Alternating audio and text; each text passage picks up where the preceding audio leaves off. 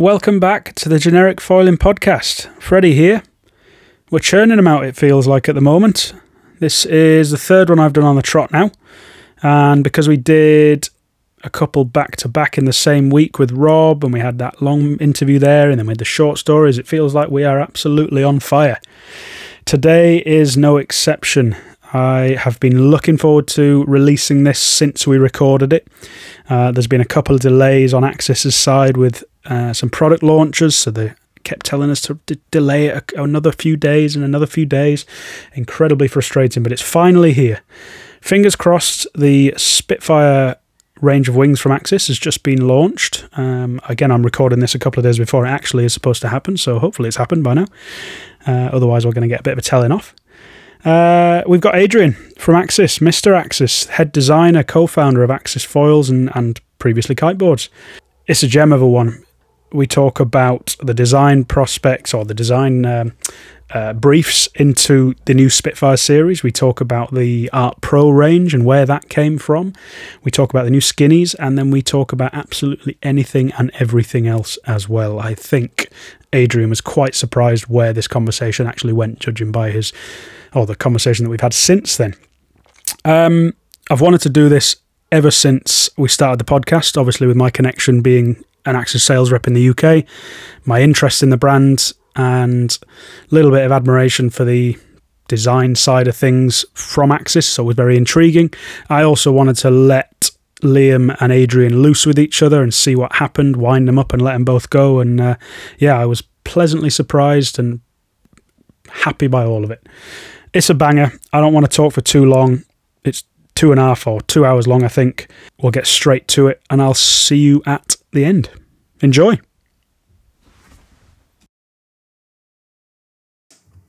Do not disturb.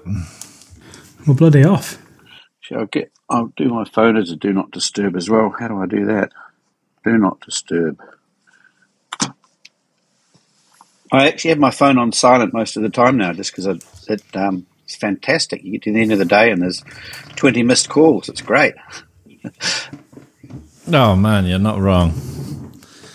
If it can be put out the way, that's fine. Yeah. So Freddie says you've been feeling a bit under the weather. Thanks for joining us still. Yep. Yeah, I've just been travelling too much, I think. I did a trip to China for 2 weeks and built 13 boards.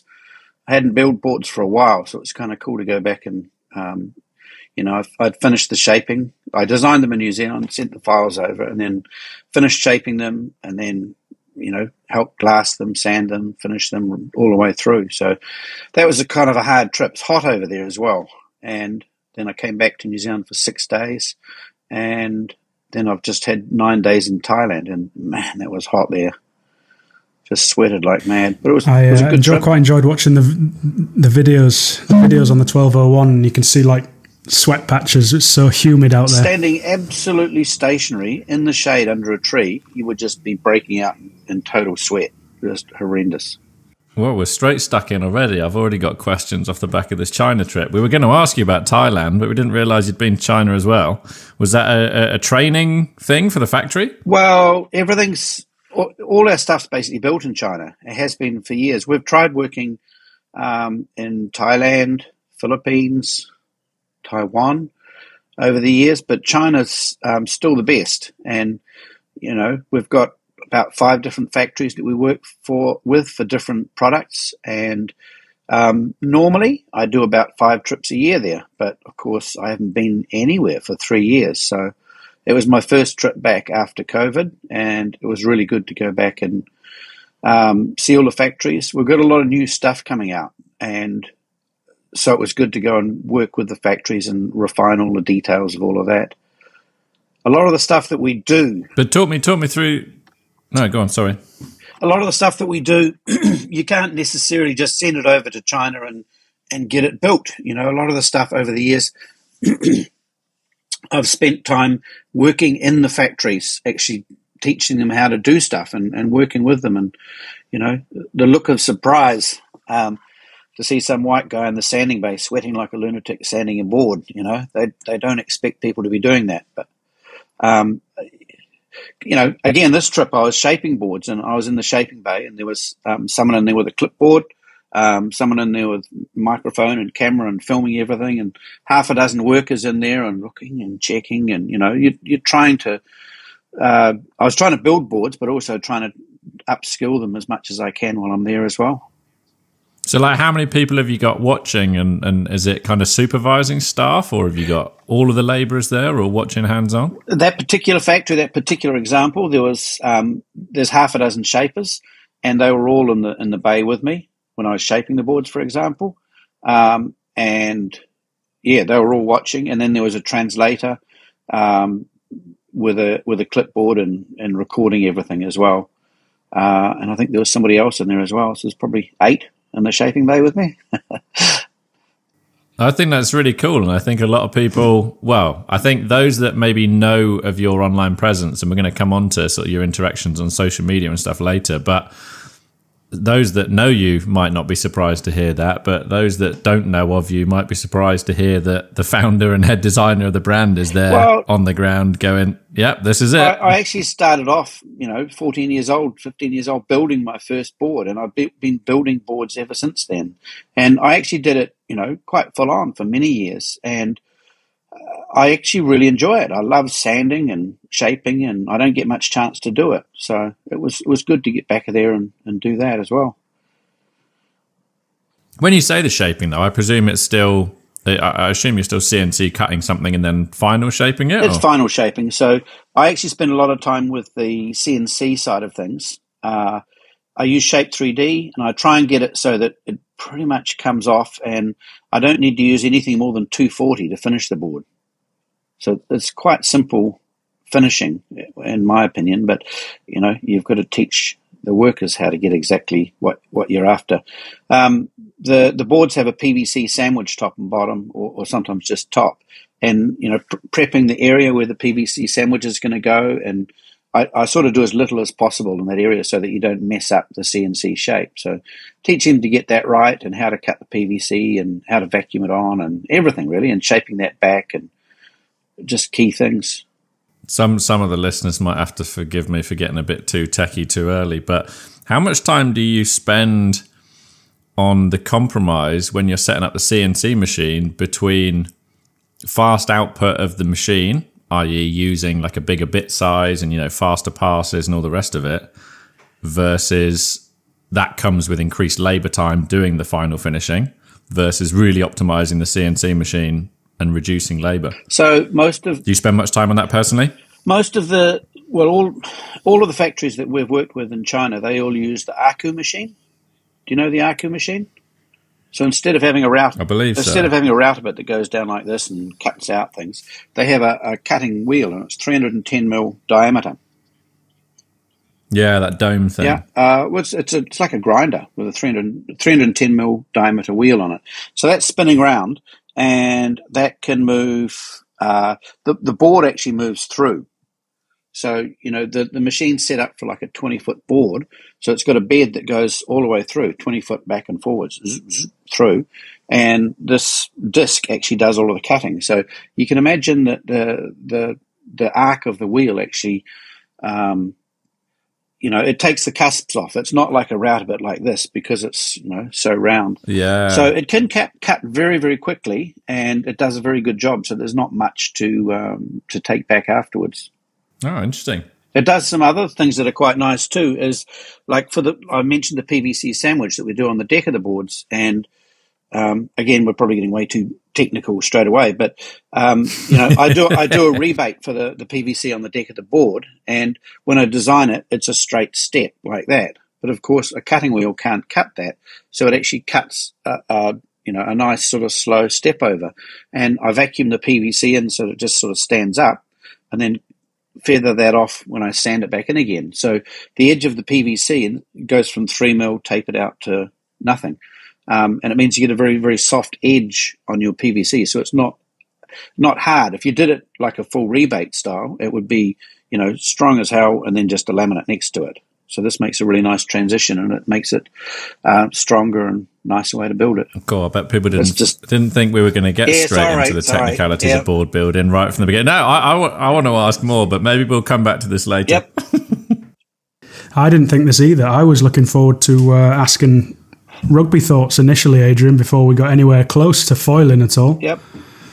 We got a World Cup this year. Yes. Yeah, I reckon Ireland's going to win.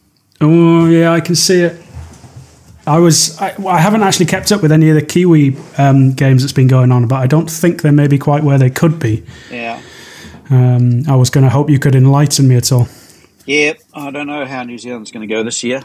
There's got some really good players, but I'm not really sure that we're ready to win the World Cup this year. We'll see. I want France to win. I would never thought I'd say that. But judging by how they've been playing, I mean, Ireland are playing really good as well, but France, when they're on, you can never trust the French. No, you can't.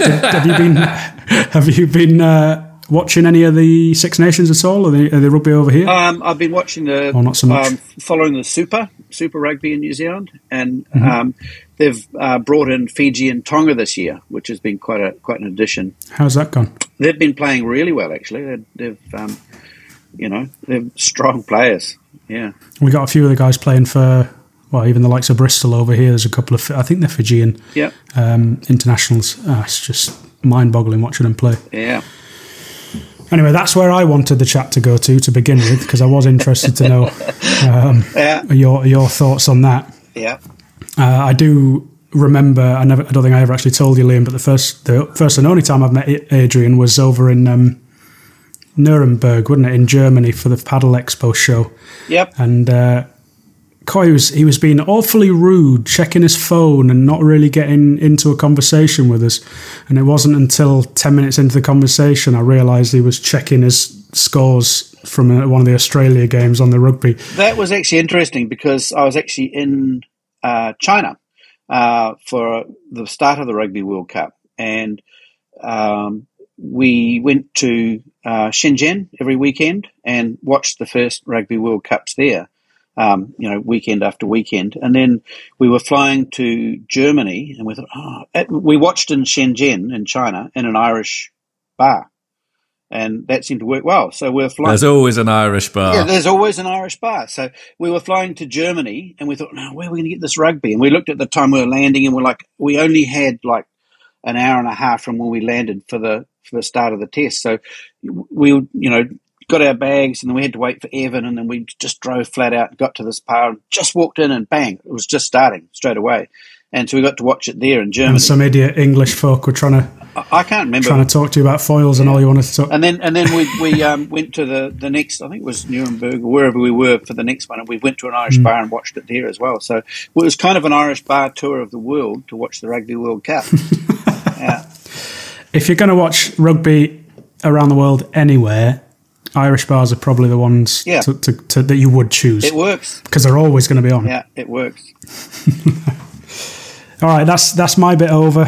You can talk about mean chord lengths and median stuff and all that jazz. You've been in China, then you had the Thailand trip recently. You got quite a lot of the Access team together. Yeah, well, that was the Thailand. What was that trip about? So the Thailand trip was actually the Sonova dealer meeting, and it's a really good chance for us to go and meet up with a lot of our dealers from around the world. Sonova run this meeting normally every year, but again, COVID for 3 years. But they invite other people that are in the industry that they're not necessarily conflicting. So it actually makes it a bigger meeting. It's a really good idea. And so we went to that. And with the new stuff we've got coming out, we also took the opportunity to do some talking about the foils on camera, and also do some video. We were hoping for a bit more waves, and they had really good waves the week before and the week after. But the week that we were there, it was pretty flat. It's always the way, isn't it?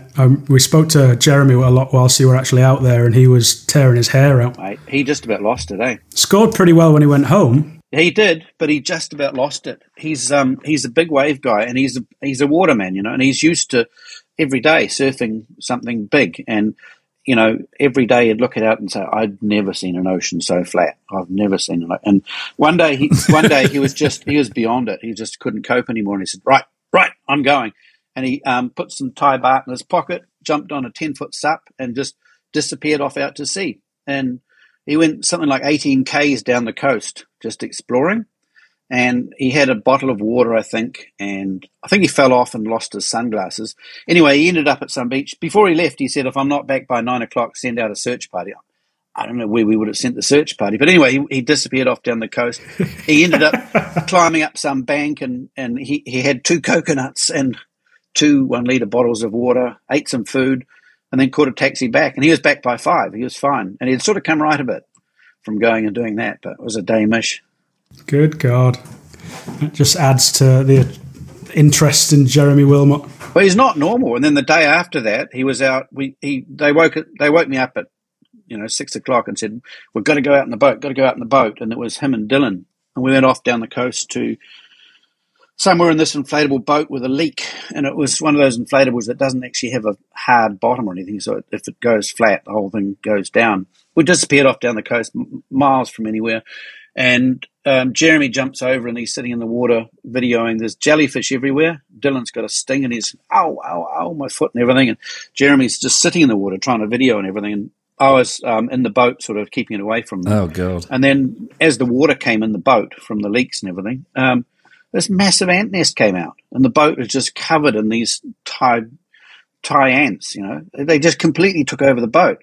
And I was trying to kill them and squash them, and then they were climbing all over me, and they were in my ears and in my eyes and everything like that. And then I had to jump out of the boat as well, and it just turned into one of those missions. Got some quite good footage. Yeah, I'll bet. Because it was early morning light and cool background, but not easy. No wonder you're ill. Yeah, that's true. Yeah. It was good to see. It was good to see that you'd done a trip and you'd got the boys out there and taking videos with Shannon, taking some bits and bobs. It's good. It's going to be good to see whatever comes out. We've already seen the 1201 videos that you did out there and the skinny rears. And it's just nice for, I guess, people when the products are released to be able to see you talking about the products. Yeah, it was good trip from that point of view. It was great to get a few of the team riders together. Shannon and Dylan and Jeremy, and we also had Dominic there. And I'd never met Dominic before, but I've been working with him for a long while. He's someone I think we haven't spoken to him recently, but he's sent us quite a few messages in the past. We'd like to get him on because he's a very interesting bloke. He knows his stuff. Scares me with how much techie stuff. That might be another conversation that Liam and he have, and I just sat in the corner. Ooh, you're gonna have to put aside half a day for that one. He's very wordy. Yeah, I'll bet. So how do you spend your time on the water, Adrian? Do you get much time nowadays? Yep. I try to get out. I haven't actually been out much recently because I've had so much travel. The trip to China, they had some random e-foil, and I went e-foiling in China one day. But that was it. And then I was only back for 6 days, and the conditions weren't suitable when I was back. And then Thailand, it wasn't really right for me either, so I didn't really. There's a month of not doing that. But normally I get out. I live right at the beach, and it's about 2 minutes drive or less down to the beach. Remind me where you are again, Adrian. Are you Christchurch direction? No, in Wangapara, which is just north of Auckland. And oh wow! Oh well, it's a peninsula that sticks out, and it's kind of got beaches that face every direction. So no matter where the wind comes from, you can find somewhere that's good exposure to the wind, and we actually get quite good waves as well in the storms. And if you drive north of here, we've got some really good beaches. Mangawai Heads is one of my favourites, and then the west coast is huge waves if you want to go and. Can I assume that you're winging most of the time, and what gear are you typically using? Mostly winging, and my idea of winging is not being that powered up and not going that fast, but I like to go upwind a long way and then turn around and just surf all the way back down again on bumps. So I like a wing that I judge a wing by how it handles when you've got it flagged out and it's doing nothing. And that was one of the questions on the list, was what is your favourite wing? Or favourite few, shall we say? Yep. And the other thing I like is a glidey foil. So my favourite, I've been working on the Art Pro prototypes for quite a while, and my favourite one, it's called a 1040, and it's actually the predecessor to what's going to be coming out as the 1051. And it's quite a big span, very little cord, very straight across, and very little tip turn down. And it's very, very low drag compared to the ART. So you get on a wave and it just runs. It just runs, and you can just carve off downwind. Still turns pretty good. This is the conversation Liam and I have had prior to jumping on with you here is, I know you ride. Liam was asking about it, but I knew you were a winger, and I guess what you produce is what you want to ride as well. So Axis has been very well known for having quite large span, flatter wings for those glidey conditions, and presumably a lot of that is because you enjoy riding that kind of stuff. Well, I mainly do winging at the moment. I used to do an awful lot of subfoiling, and I kind of ended up with a heart condition, and from subfoiling. No, but subfoiling brought it on. Like when I was paddling for a wave, my heart rate would often get up over 180 beats a minute, wow. And occasionally it would tip over and go up to 200 beats a minute. And then sort of go down to 40 and then back up to 200 and up and down all over the show. And it was triggered several times by subfoiling. So I kind of stopped subfoiling for a while. And I guess I had about 5 years dealing with that. And I had it's called atrial fibrillation. And, I think I had at least 10, 12 times. And you just go into hospital and they put an electric pad on here, one on the back. They put you to sleep. And they just give you a big doof and stop you and restart you. And it brings it all back into rhythm, and it's all good for a while. And then it comes back again. So I had that, and I was also on drugs to sort of control it, which was bloody annoying because it throttles you right down and you don't have the energy that you want. So I kind of put subfoiling to the side because I just couldn't deal with that. But I've actually had it fixed now. They go in through your groin and go up into your heart, and with a bunch of tubes and stuff, and they work out, they put a camera down your throat so they can see where they're going, and they burn part of your heart where there's I had too many electrical signals. So they burn that with a little balloon full of liquid nitrogen. They nuke that part of your heart, and then they just pull everything back out again, and you're good to go. And I've had that op, I guess, about... How the hell did they figure that out? Well, they've been doing it for 20 years or more. It's not new. They used to do it with a laser, and now they do it with a balloon of liquid nitrogen. He went a hell of a long way round answering what his favourite wing is, didn't he? There was no answer about the favourite wing. So the wing, my favourite wing at the moment is the F1 Strike, and I like it because it's very, very light. It does almost Freddie's nothing. ripping his hair out. That's the I'm the constantly wrong answer? riding. That is the wrong answer, Adrian. That's very much the correct answer, Adrian. Very much the correct answer. Well done. It's all I ever get nowadays. Well, there is quite a bit of the stuff I do with the high aspect stuff is upwind. You're going upwind, and I feel like I can go upwind a hell of a lot higher than the wing can cope with. I kind of have to bear off just to actually fill the wing. So I think the wings are far too full, too deep. You can't point high enough with them. But it doesn't matter because I get upwind quick enough. And my main thing, like I said, is when you're holding the wing behind you, I want it to do absolutely nothing. I can't handle one that, rolls around in your arm and tries to flip over and all that sort of carry on.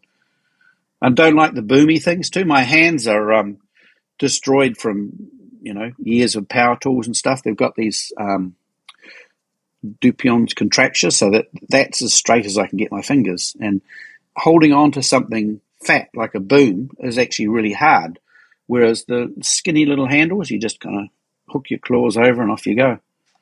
So works for me. Well, it's definitely been a very prominent wing over here. Everyone I ride with rides Strikes at the moment, which is comical between myself and Liam all the time.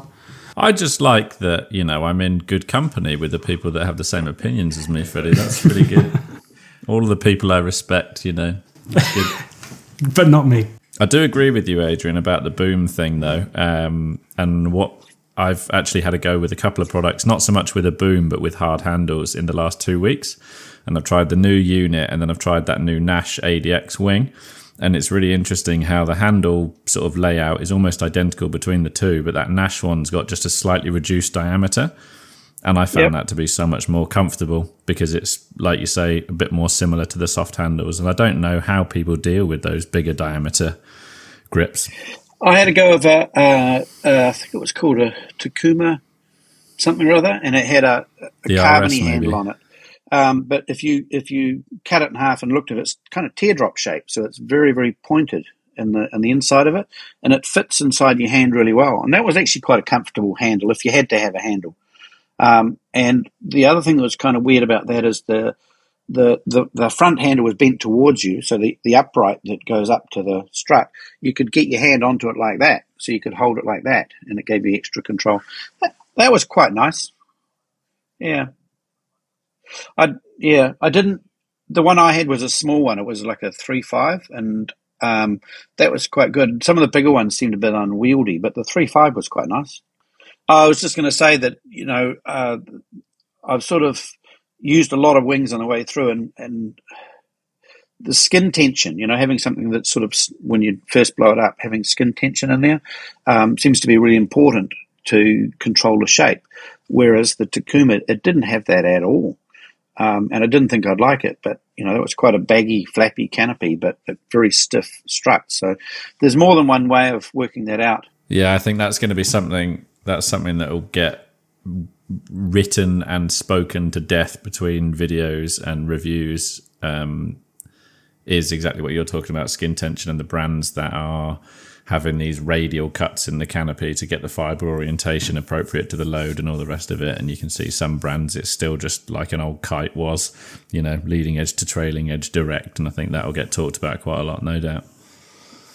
I've got a stupid idea, and that is that I reckon they need outhaul. And one way of doing it might be to do like a track on the back of the strut that you hold on to.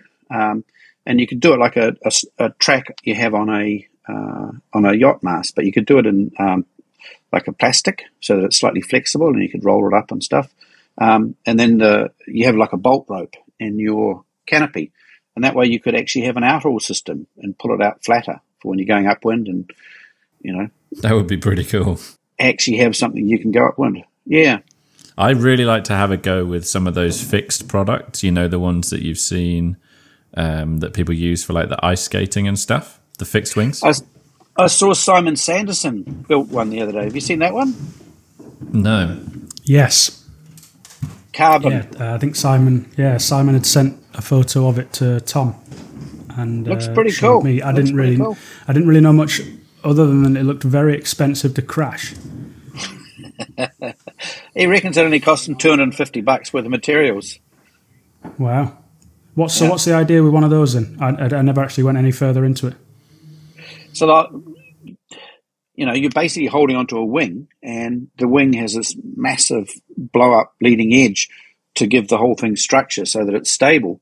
And, of course, that massive blow-up leading edge is not the most perfect thing from an aerodynamic point of view. So, he's trying to build something that's lower drag. Lower drag. It's not a perfect comparison, but I suppose it's a little bit like comparing a leading edge inflatable kite to a foil kite in that one's producing a more accurate airfoil profile than the other. It's kind of a similar-ish comparison to get your head around it. Yep. I guess we're here to talk about foils as opposed to I was going to say, I know there's a lot of new gear.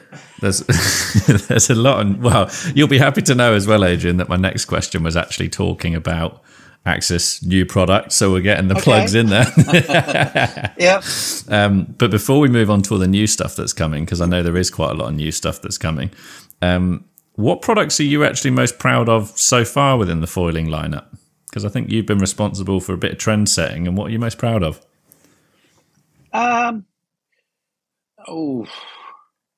I think the ART was kind of one of the first high aspect wings that was easy to ride and accessible to most. I think a lot of the other high aspect wings at the time were, and still are, very high-end, difficult, tricky to use. I think that was a pretty user-friendly wing, and quite happy about the work we put into that, coming to something that people really like. I probably going right back to the very beginning when we started foiling. And our very first wing was the 920. We were doing kite foils, but then we started doing sup foils, and we did the old 920 from 100 years ago. And we did that on an OEM mast. It was a mast that anyone could buy and use, and it was quite narrow. It was 15 mils thick, and it was just way too wobbly, and there was no control, no connection. So right back in the beginning, we kind of went back and redesigned masts, and that's when we came up with our 19 mil mast and the joins, the way that the fuselage joined inside of the mast and all of that. So I think while other people were frantically building foils and selling them, we were wasting time redesigning them so that they're stiff and solid and, well connected and, a sensible way to build foils. And I think I definitely don't think that was wasted time, eh? No. And I think the connections is something we'll definitely come on to. If you're trying to make money, it was perhaps a waste of time because, other people were selling stuff and we were frustratingly mucking around trying to work out a sensible way to build it strong. And I do think that is an absolute key going forward, that, you need to have, simply put, you're riding the front wing and you need to be connected to that front wing. It is impossible for that to be too stiff a connection. It's a long dangly thing, a long way from your board. And, the join from your wing to your fuselage and your fuselage to your mast and the stiffness of the mast, all of that sort of thing is absolutely critical. And it seems to me that a lot of people haven't quite grasped that yet. We were discussing the pump file setup that we used today, the Sab Leviathan. Looking at the front connection of it, and you can't deny the fact that it pumps like crazy. But obviously that front connection point is the opposite to what you've done. It's a inline 3 bolts M8 still, so it's very small surface area, very flat surface area, like no interlocking features whatsoever. Which is quite a lot for a 1800 mil span wing. It would be curious to know how it would respond. That was one of the first things I said to Freddie was, don't get me wrong, I'm terrible at dock starting, and so I was literally barely gliding for a few meters, but as soon as you did successfully glide and as soon as you did try and put any energy down through it, obviously it's going to feel different because the thing's such a massive span, but it did feel jolty as hell. And one of the first things I said to Freddie was, I wonder how this would feel if the head plate was an axis head plate. I also didn't know if it was movement from the head or whether it was flexing the mast with having that much span. It's every single part of it, and I guess you got to start with the mast. The mast, it's got to be absolutely rock solid. And when we do our bend test, we basically do it in a cantilever fashion. So we have the mast and it sticks out from the wall, and we hang 25 kg off the end, and we measure how much deflection, how much it bends sideways. And you can only test like with like. So if you're doing 900 mil mast, you need to test against 900 mil mast. You can't test against a 750 because obviously the leverage would be different.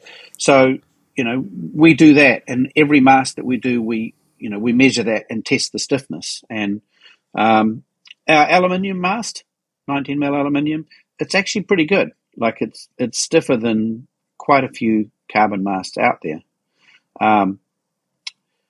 And also, when you do that bend test, we do that on the computer when we design a mast as well. So we can do that with finite element analysis. So we can bend it, and it shows you where the stress is in the mast. And we can redesign it. And basically what it comes down to is that you need to have an awful lot in the head of it, where it comes into the base plate. That's where most of the load is going. And I can kind of evidence that by the fact that if you've ever seen a broken mast or a base plate, that anything that's kinked, it always breaks just around the base plate, just down from there. That's where the maximum load in the mast is. So that point, 100, just down from the base plate, that's where it needs to be absolutely solid. So you need the fibers running continuously through there, and that is possibly the point where you're least able to have a join. It doesn't make any sense to have a join there. You need to have solid fibers running all the way through. And I don't understand how people don't just do that. The base plate and the mast need to be one piece, and they need to have the fibres running all the way from the base plate all the way to the bottom of the mast. And they actually need to run into the connection that goes into your fuselage and how you join it together. I'll try and word this politically because, of course, no brand wants to directly badmouth any other brand, but I'm assuming that you benchmark masts against every other top 10 of the brands, for example, and I assume that you're very confident in that axis. What's the top of the range one called? The Power Carbon one versus everything else that's on the market? Power Carbon High Modulus. So I don't go out of my way to test everyone else's mast, but if somebody drops one by and says, hey, see what the bend is on this, I will bend that and I'll test it and I'll get the results from that. And I have got the results from that. There's a couple of them I've tested and I've got results, and they're nowhere near the Axis Power Carbon or the Power Carbon High Modulus. I am yet to find a mast that's anywhere near as stiff as that. So I should explain that as well. So, we had our 19 mil aluminium, and it's pretty good. It's pretty stiff, but it is 19 mils. So you've got the 19 mils at the top, which is what you need to make it solid, but you've still got the 19 mils pushing through the water down the bottom, which is, quite a bit of drag. A carbon mast allows you to put thickness where you want it and taper it out to less where you don't need it so much. So the bit that's cutting the water on the Power Carbon mast is about 15 mils thick versus 19 mils. So it's lower drag down the bottom. But it's actually thicker up the top. 100 mils down from the base plate, it's still 20 mils thick. So the shape's quite well designed to give you a really stiff, solid mast. Can you get any thinner? Like in the future, Sorry? Is there materials going to allow you to go any thinner? Yeah. And maintain rigidity? It depends how much money you got, is what it comes down to. So the normal Power Carbon, that is 25% stiffer than our 19 mil aluminium. The Power Carbon High Modulus, that one is 35% stiffer than the 19 mil aluminium. The mast that I'm riding at the moment, it's made of some military grade carbon that we got, and it's actually 55% stiffer than the aluminium. It's unbelievable. And what would the sort of percentage difference cost wise be if that came to market? It's about double a High Modulus. Double the High Modulus Power Carbon? Yeah. So if we get a bunch of people crying out to you now going, I've heard this and I've got the money and I want it, is that going into production to 200 units? No, not at this stage. I mean, we're looking at it, but it's just a crazy expensive mast. But I guess the point of that was I ride that myself, and the control that I get compared to any other mast is just unbelievable, especially with bigger span wings. I would say whenever I test any wing now, I also go back and test on the normal High Modulus and the Power Carbon as well, so I know that it works on all three masts. But the stiffer you can get, the better it is, the more connected the feel. And if I could get it way stiffer again from that, I'm sure it would be better again. Where do we go with the conversation about speed with thickness? Because obviously your direction seems to have gone towards stiffness, but does that mean, because I think Liam yesterday was mentioning that there's a new F1 mast coming, or maybe it was Rich, at 14 mil. Should we be looking at thinnerness so we can go faster at some point? That's actually thickness and speed is actually a good question. So people automatically assume that a wing or a mast, if it's thinner, is going to be lower drag, but that's not necessarily so. There are other foil sections out there. Like when we were testing for the ART Pro, we actually found another foil section that was so the ART Pros, the smaller ones, they're generally about 10.5% thick. You understand the thickness percentage? Yeah. And do it for the audience. Yeah, do it for me, Adrian. So they're 10.5% thick. So if the cord was 100 mils, the wing would be 10.5 millimeters thick. So it's 10.5% of the cord is the thickness. And we found another foil section that's actually 11.34, and it's actually way faster. So you've got to be careful assuming that just because it's thinner, it's faster. You can actually have something that's thicker and it's lower drag, depending on what it is. And the same with masts. I mean, we found a foil section the other day that's 20% less drag at the same thickness. When you say foil section, are you meaning sort of the thickest part of the foil? Foil section is the actual shape of the mast, a cross section of the mast or a cross section of the wing, and the foil section is the entire foil section. It's so specific now. You can't say, oh, it's got a finer leading edge, or the thickness is further back, or honestly, some of the foil sections that we've tested, you put the two foil sections on top of each other, there's barely any recognizable difference. But the performance, one works, one doesn't work. That's really subtle and it's really difficult to tell. So looking at a foil, it's almost pointless. You can't really tell anything from that. The subtleties of how... I'll tell that to all my customers, Adrian. Yeah. Well, if anybody that's listening that doesn't have, I'm not even going to say comprehensive, because I'm not going to say comprehensive, but even an elementary understanding of like aerodynamics, think back to a super early episode where we talked about the lift equation and the drag equation, and know that any airfoil section that Adrian's talking about, there is a coefficient of lift associated with it and a coefficient of drag associated with it, and that's like a multiplier that gets thrown into an equation, and that will be relevant for various different angles of attack. And if you just look online and you Google coefficient of lift graphs for airfoil sections, you can literally click through 100 different sample airfoil sections, and you'll see that even though they look pretty much the same on the computer, the graphs that comes out in terms of the coefficient of lift is drastically different, and that's basically what we're talking about, right? Oh, it's worse than that. There's not hundreds, there's thousands. There's literally thousands of different foil sections. And not only that is, so when we pick a foil section, you can compare this foil section to this foil section, and how we do it is we actually draw up a wing with that foil section, and we run an analysis on it. So it's a simulation, and that actually gives you a graph, or gives you a bunch of data. But one of the graphs that we use is drag and the speed that you're going, and it basically shows you where the foil takes off, its takeoff speed, and then it reduces drag till it's got a sweet spot where it's its lowest, most efficient, and then the drag comes back on again as it goes faster. So looking at that graph, we can also build we can test one wing in the virtual sense against another wing against another, and you can put all these graphs on top of each other, and you can look and see, oh yeah, that one's got a little bit better takeoff, this one's got a little bit better top end. You can compare them completely.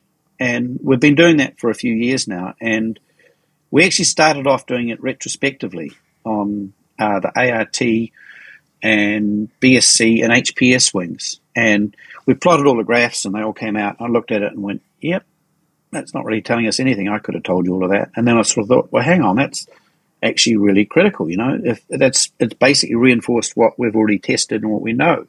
So we actually started using that going forward, and it's proven itself to be really, really useful for working out whether a wing is actually going to give you a gain or not. So, a key bit of what you've just talked about, which is something that I've always found really interesting and tried to express to people from when I've worked in positions of like sales post teaching and trying to recommend them a product that will be good for them. It's the fact that, like you said, there is an optimal design speed. There is a point at which it gets to the point where there is minimum drag, and then it increases again. And so that's kind of the sweet spot from a riding feeling perspective. And of course, if you've that foil, and my point would be is that if you have two people riding along and they are 20 kilos weight difference, they may both be going at 16 miles an hour, but one of them might be riding it at an angle of attack which is matching the design speed in terms of minimum drag, and the other one might have to have a slightly increased angle of attack, and they're actually into the more draggier section because they're heavier. And like, people don't take this into account, and they look at another rider and go, look at how good of a time that guy's having. But it's like, well, one, he rides at a totally different speed to you and likes to, and two, he's either 2 stone lighter, 2 stone heavier, whatever. So in that simulation, that is for a given weight. So you actually do that with a preset weight. You choose a weight, and we can rerun the same test with a different weight and replot the graph and work it all out from that. And you were mentioning, hundreds, and I said there's thousands of different foil sections in between each one. So if you choose this foil section and this foil section, they've both got you're liking certain points of the graphs. You can actually get a foil section that's somewhere in between those two. You can create that, and you can create it, 75% towards this one or whatever. And then you can run analysis on that and work out what that is. And then you can actually build your foil to that. But it just kind of goes on and on and on from ever. You can also draw your own foil sections. And a lot of the foil sections we use are our own foil sections that we've come up with. They're not even published foil sections. But we've kind of educated ourselves to draw that from trying a whole bunch of stuff that are around that area. So what software are you doing the CFD on? We use a whole bunch of different stuff. There's actually Shape 3D has actually done quite a bit of work with that lately, and the SolidWorks and Rhino we use for drawing. It's a bunch of stuff in between the whole lot. I don't want to go into too much detail and make it too easy for anyone else with that, but you can. There's stuff out there. I don't think I'll be trying to copy anything anytime soon, Adrian. I don't know what you've been talking about for the last 5 minutes. It's actually really interesting to do all of that because, going back a few years, we'd come up with an idea, we'd design a foil, and we would send it away to get built. A lot of what we're doing now, it's very difficult to do a prototype because you could do a prototype and it could fail just because of the construction that you've done. You pretty much have to build it exactly the same way as that you build your production wings. So that means you need to go to a tooling steel mold. So you've got to finish the design, send it away to China, get a tooling steel mold built, build it out of pre-preg carbon, and then get it posted back and go out and test it. And that cycle, that's like a 6-week cycle. So you come up with an idea, 6 weeks later, you've got it in your hands, you can test it. And then is it better? Is it worse? What does it do? Whatever. And then you can go forward from there. But with a lot of the analysis that we're doing now, it's half an hour and you can try it and get a result. And you don't even have to pull a wetsuit on or anything.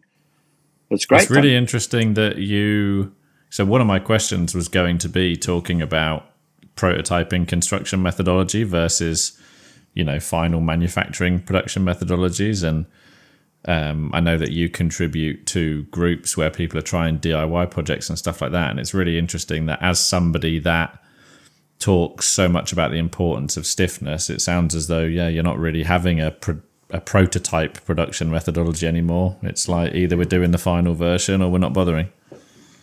Well, we do a little bit with it, but it's indicative of where you're going, but you can't rely on it 100%. It does get difficult. I didn't quite finish what I was saying before with the mast, but you reminded me of it there, and that is that when we got these ultra stiff masts, previous to that, stuff was bending and moving, but you couldn't really tell where it was bending or moving. When we got the really stiff mast, you could then feel the wings bending, and we actually changed the construction of the wings quite a bit. And no way. Went back and reworked the laminations to make them stiffer. And basically what we found with that is not necessarily the stiffest wing in the world is really good. It's actually good to have some flex in your wing. Again, you're never going to get it too stiff, but the most important thing with the wing is to get it stiff and rigid around the middle of the wing. So, concentrating a lot more carbon, taking any core out around the center section, and then tapering it. Tapering the core is actually more towards the mid or outer section because having some flex in the wing further out was actually beneficial. But in the mast, you want it as stiff as possible. Bringing it sort of from development back to product, why have you chosen to introduce the new Arts as Art Pro? As soon as we finished the art, 2 years ago, I guess, we finished the ART 999. Pretty much the day after we finished that. we started designing a new wing, and it was 999 span as well. And on that, we knocked 10 mils of cord off it, same foil section, and we also did a straight median line. That was our very first straight median line wing. So, the wings, historically, we've always had curvature sweeping back in the wing. And we did that, everybody did that, because we imagined that it was like a surfboard fin. It gave you a nice turning wing, that sweep gave you a nice turn. But the ART, we actually felt the 999 actually turned really, really well, and it had gone further and further and further forward. So we ended up with a wing that was, quite straight across. But if you looked at the thickest point on the ART 999, it does actually have some curvature as it goes out. So the straight median line means that the thickest point of the wing is a dead straight line from edge to edge. So that was our first straight median line wing, and it turned really, really, really well. There were some other things wrong with that wing that didn't work perfectly from other points of view, but it had some really positive things going for it. So we started working from there, and we kind of felt like we had the benefit of time because we'd just released the ART, and it was a really good wing on the market. So we didn't urgently need to come up with something to or else we're going to miss the market. We had something that was good in the industry, so we sort of stuck with it.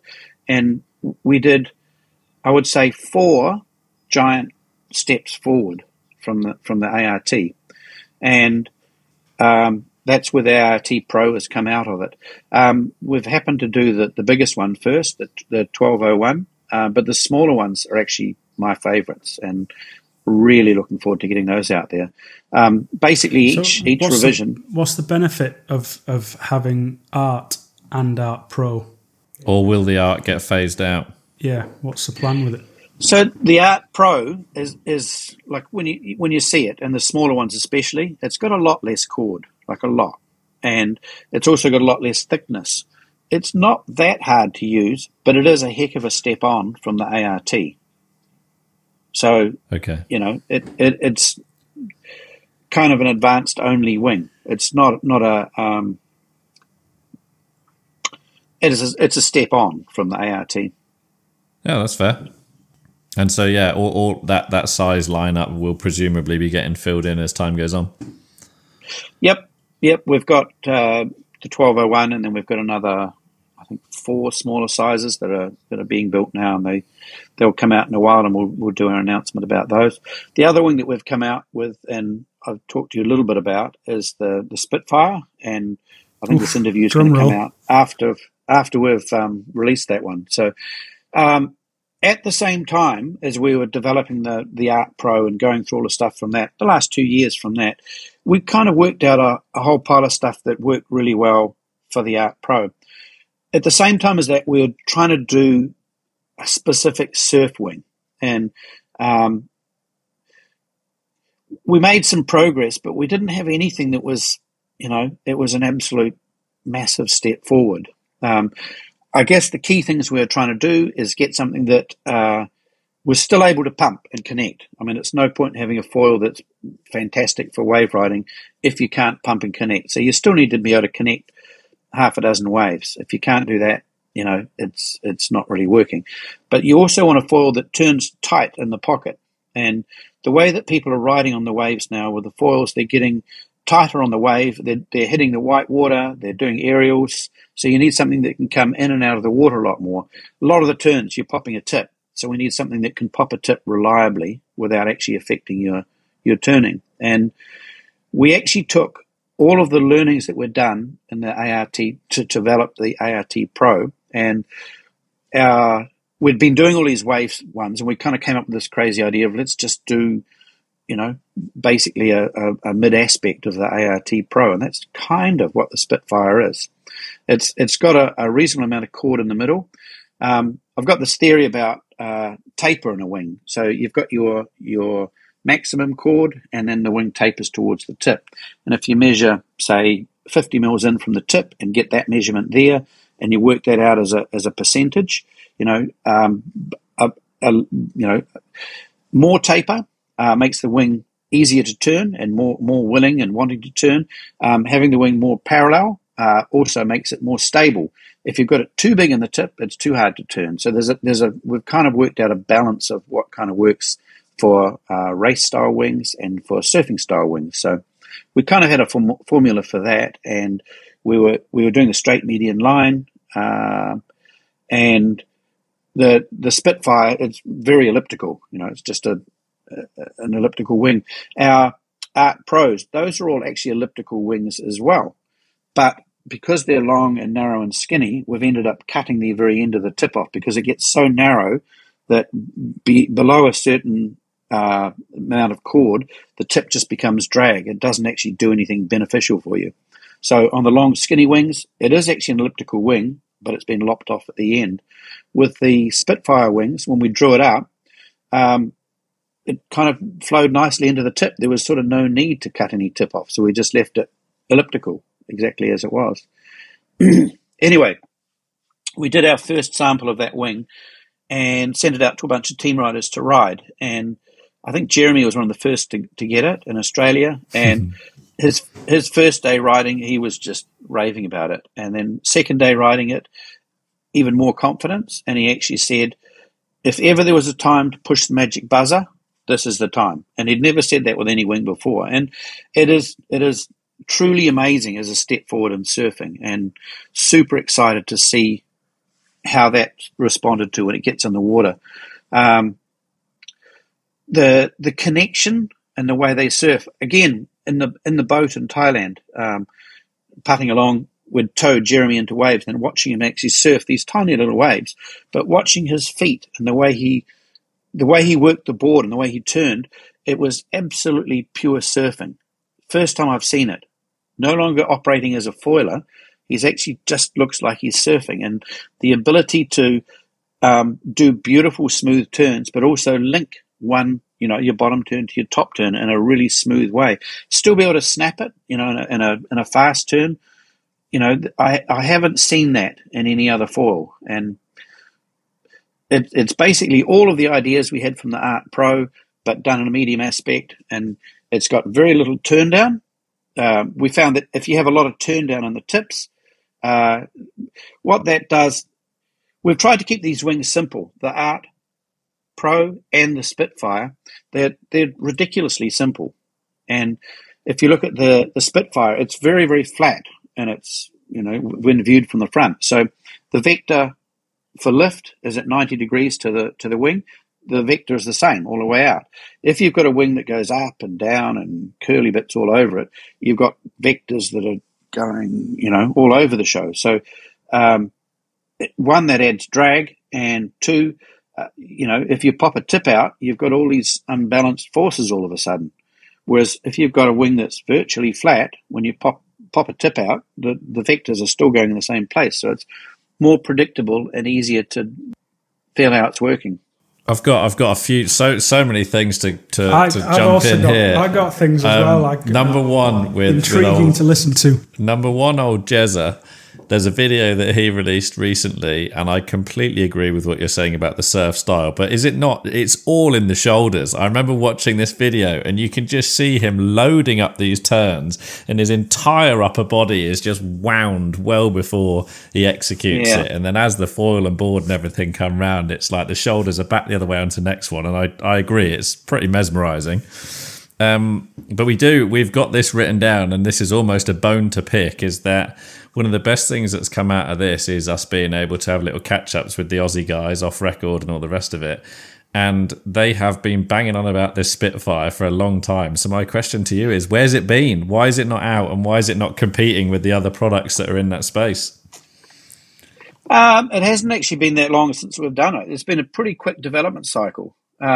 When Jeremy said, "Yep, let's push the magic buzzer," we'd actually, the list for what we wanted in that wing was extensive, and I think we'd given out, we looked at the list, we wrote the list, and then we looked back at the list and we kind of went, "Oh, that's going to take a while," and then we looked at it again and thought, that's probably unlikely that you're going to get all of those things ticked off in one list.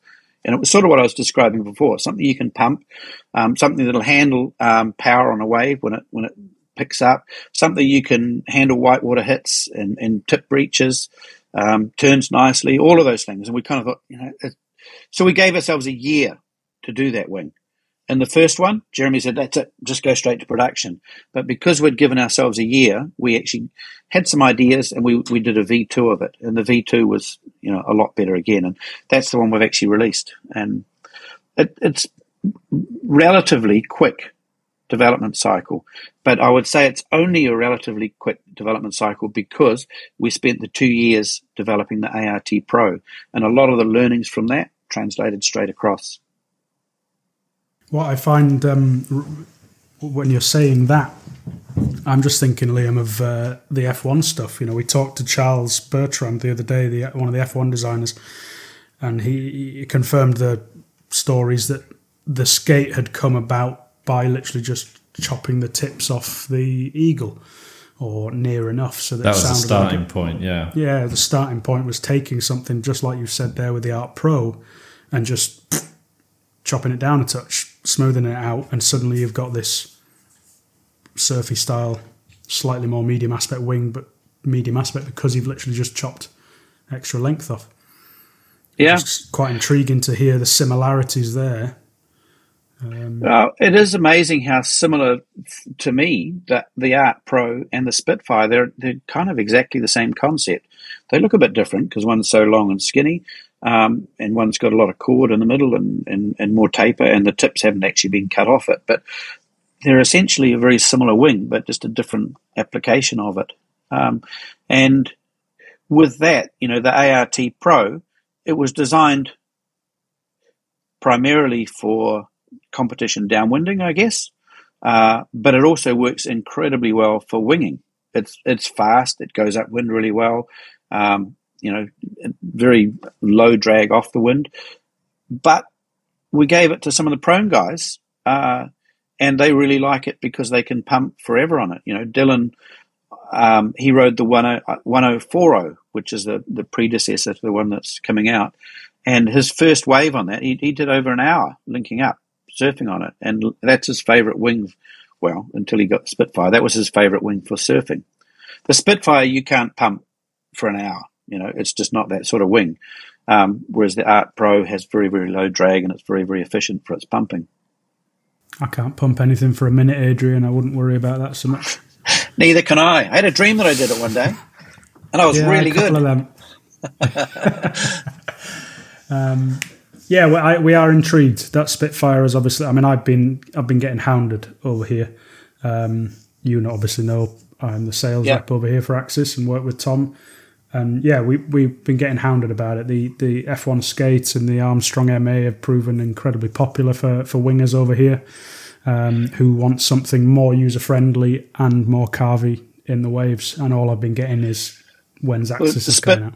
The Spitfire absolutely nails that, and I don't see any other wing that has the surfing properties of that. It's amazing to watch the connectedness of the turns and how beautifully it carves, and how much of the tip you can pop out with no big deal, no difference. Another thing we've kind of forgotten to mention is the new skinnies, the new rear wings. We've seen a couple. We did have a look. Yeah. Look.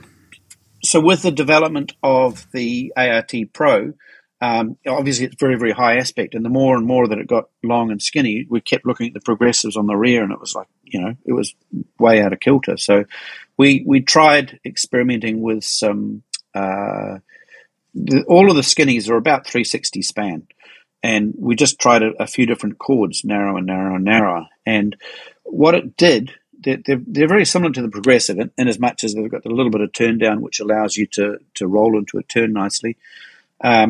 But with a lot less cord, what it does is it doesn't build up the pressure on your front foot. So if you think about you've got your fuselage and you've got your rear wing, that's basically your stability. That's what gives you the stability that you've got. And depending who you are and where you've come from and what you're at, the length of that fuselage longer is better for someone that's not as good. The shorter, it's way too much for some people, but some people love it. And same with the rear wing. The smaller that rear wing, the less stability it offers you. But the problem with that whole thing is it's a bolt together preset. And you're going various speeds. You're going slow, medium, super fast when you're on a massive wave and trucking along. And what happens is that that stability operation, your fuselage rear wing, just ends up building up so much pressure that you can barely hold it together with your front foot. The skinny rears, they're less drag, so they allow you to go quite a bit faster, and it is horrifying how much faster they do actually allow you to go. We had one guy here speed testing with a GPS, and he was going from like a standard 375 progressive to one of the 360s by 45, and he got a higher top speed by 2 knots. And he went back again afterwards, and it worked exactly the same in reverse. It is a lot less drag. They're a little bit squirrely because they're basically designed to be more in balance at the upper end of your operation rather than at the bottom end. So, be terrible for beginners. And, if you go too small with them, they will be too squirrely and too difficult to use. But at speed, they become very comfortable, and, what normally out of control becomes easy to ride. So they were. This comes back to what we designed. talked about, doesn't it? With the different rider weight and preference as well. Some riders like to ride quicker than others. So you might get one jump on that skinny rear wing and love it, and another one go, oh, that's horribly twitchy. And it's like, well, yeah, it's because you never got it fast enough for its intended purpose. And what do you see its intended purposes as, these, Adrian, these skinny rears? Are they winging in straight lines? Are they winging in waves? Where do you see it most? So they actually work really well with the Spitfire wings, and they work really well with the Art Pros. They actually work well with some of the other wings that run faster as well. Like the old HPS and the ART. There'd be a benefit in using them for that as well. I regard them as fine tuning. So they're all about 360 span, and they go chord 55, 50 maximum chord, 45, 40 and 35. And depending on who you are and where you are in your journey, you kind of find the one that's just right for you. They're reasonably closely spaced. So I'm not expecting that anyone's going to have the whole range and use the whole range all the time. You find your spot. For me, I used to use 375, and that was my kind of go-to for progressives. At the start, I used the 360 by 55, dead easy. That was just a straight no-brainer from the 375. It was less drag, faster. It was nice to use. I've ended up on the 50 at the moment. I use the 45 sometimes, but I find that a little bit twitchy. But everybody's different. Shannon Stent, he started on he went right through the whole lot. He's ended up on the 40. He hasn't actually met the 35 yet, but he was really happy on the 40 mil one, and he felt that was just perfect for him. So everybody has, a spot that'll work for them and the progressives, and it's a bit tricky, and it is a little bit hard. I can't actually say, yep, your weight, your size, you're going to need this, because it depends on you and what you like. I can see going to be the conversation now. I'm even considering asking you myself as to what I would go for. So I know there's going to be users in the UK going to be asking me what they should be going for, and that's where having demo models is going to be so useful. Would you, a lot of our guys are on those 375 400s, because when you brought the progressives out, I remember you saying, I use the 400 and I do this, and the 375 is a little bit more nimble, and then you kept bringing out the smaller models. Would someone be looking maybe to dropping down progressive sizes, or would they be moving down towards the skinnies? I mean, what's going to be the benefit of going for one over the other? If you're riding a 375 progressive and you change to one of the skinnies, I'd say that the 50 would be a middle ground to start with. It's not too hard. And it's a good transition down. It gives you a lot more speed, allows you to go faster. So with the Spitfires, it's less drag. It's really nice for turning as well. But why wouldn't I go for a 300? It depends on what you're trying to do. We've actually got team riders that actually still use the 250 and the 275 and the 300 for surfing. And they like the minimal span, but they like having the area on there. There's people that say we've got too many wings in our range and too many fuselage and too many everything. But I guess with Axis, you can get exactly what you want. You've got to put the time in to work out what works for you. And I think that's a journey that really benefits a lot of people to work out exactly what works for them. Riding the fuselage, Dylan, he's on the 1201, and his favourite fuselage is a Psycho short. That's an unreleased fuselage length. It's 40 mils shorter than a silly short. Calling it Psycho short should be fair warning that it's not for everybody. And he loves that, and that's what works for him. And he uses the 360-45 as his go-to with the 1200, and that's the setup that he likes. Yep. But it's kind of fine tuning, and in there'll be exactly what you want. But it's kind of jumping forward a little bit, but two-part question. Yes, I would argue when I was selling foils in the shop again, post lessons and stuff, it would be hard sometimes with access to know what to sell to people because there's so much availability.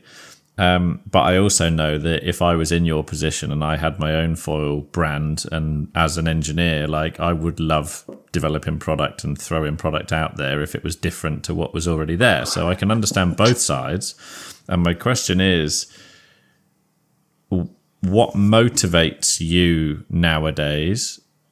Are you particularly financially motivated, or is it a case of, right, as long as we're making money to keep this going, that's enough? And if that's the case, what are your other big motivators running Axis? So, Axis is a partnership between me and Evan. Evan's based in the US, I'm based in New Zealand. Evan's kind of the moderator a little bit. If it was just me, we'd be endlessly building new product and having way too much on the market. Evan tries to look at it and goes, well, from a customer point of view, how are we actually who's going to buy this and how, and and it is a balance of actually trying to work out what's worthy to get out there and how we do that. And I still think, every part of our collection is worthy. There's bits in there for everybody.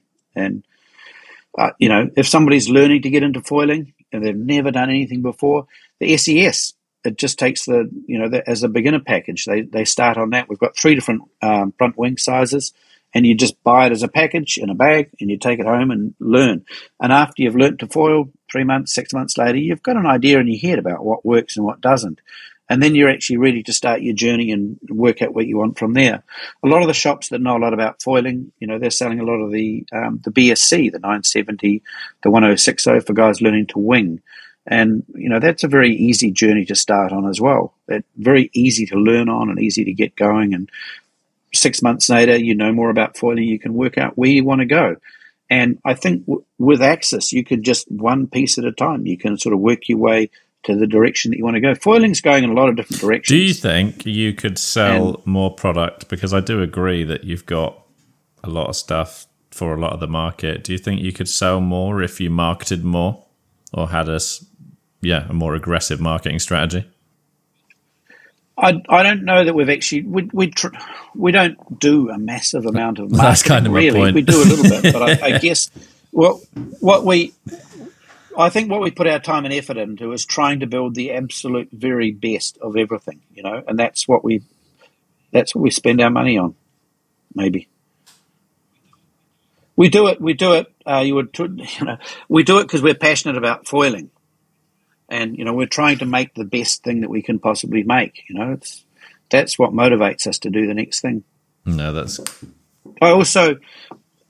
We keep talking about Jeremy, but Jeremy's a good example. When I first saw a video of him riding, he was riding the 880 HPS and the 980, and it was at his local break, and he was pumping back out and catching, he was linking 5 waves or whatever, and I was really impressed with the speed that he could pump the 880, and I started talking with him and ended up working with him, and we actually developed the ART 999 with him, and then the 1099, and working with someone like that to try and achieve what they've got as a vision in their head for foiling. And now, again, with the Spitfire, he was stubbornly determined that we could make a surf wing. He had an idea in his head, a concept of what he wanted. and we were trying to work together to provide that. And how do you choose those guys? It wasn't easy. That was a question that we'd looked at, because the team is very sporadic. Where do you meet these guys, and why do you think, why does Jeremy appeal? We all know he's a good fella, but why is he a team rider for Axis? Why is Dylan? Why is Shannon? These guys? Why those specific guys? One at a time. Jeremy is very, like I said before, he's very clear about what he wants to achieve with everything, and we're just trying to work that out. And there's still a lot of stuff that we want to develop to make it better for him. One example of that is his big wave surfing at Wedding Cake. He was surviving, and I think he actually did pretty good in that. Like if you looked at the surfers and how they were doing, I think he was actually having a better time than them. I do. But I remember, just to interject, because I know you're going to go on to the other riders, I remember seeing a post of his social media, and I remember him saying something along the lines of, I've got a totally different vision for how this day could have been if the gear catches up almost. Yeah. He wants to draw lines that the tool for drawing those lines is not yet done.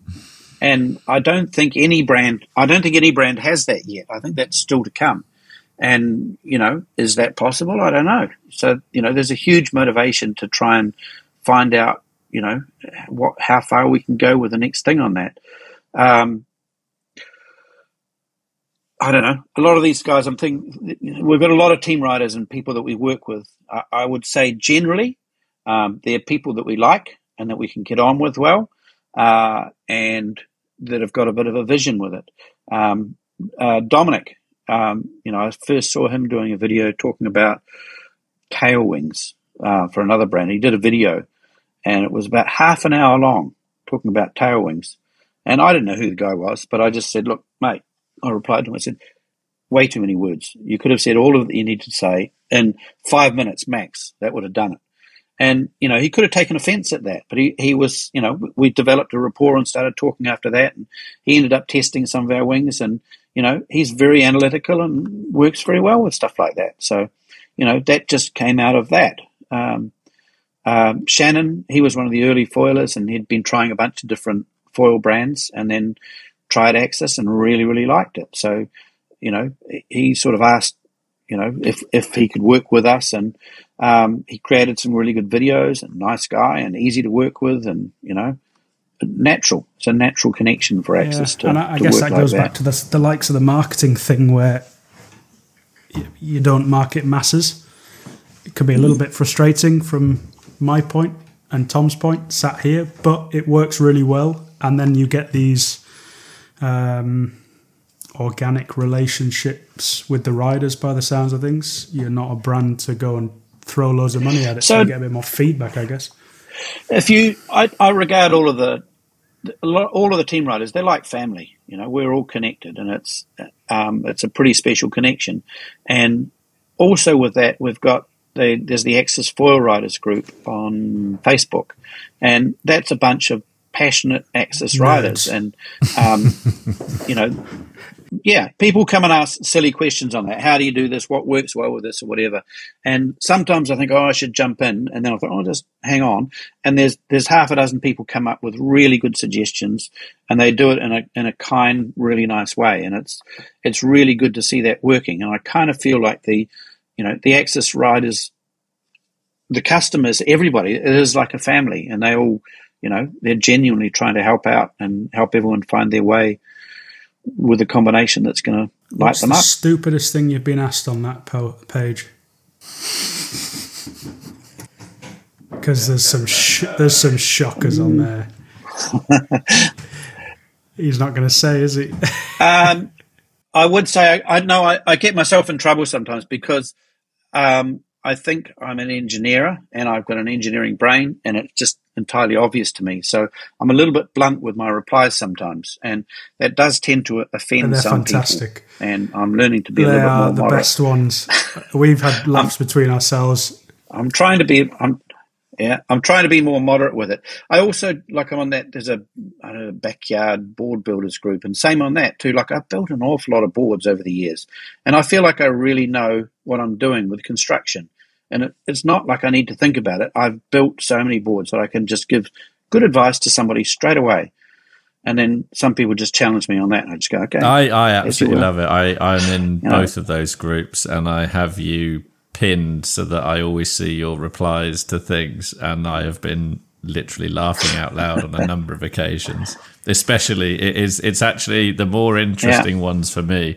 Well, for one, as someone that has built, stuff and learnt from you and other people in those groups, thank you. I'm surprised that you take the time. Obviously, the Axis Foil groups, you have a bit more of a natural motivation, but the board building one, not at all. So thank you for contributing expertise, and also thank you for the entertainment of the random people that decide to disagree with you with very poorly reasoned arguments as well. That's always brilliant. Oh, we get there in the end. One question Liam had here, which I guess ties in really nicely, is because you mentioned you have been around for a very, very long time now, Adrian. You've worked with tons of people in the industry, and Mike Roper, Hugh Pinfold, two of the names that Liam's jotted down here. Do you still keep in touch with those guys? I know there's, especially New Zealand, is a big foil hub of design work.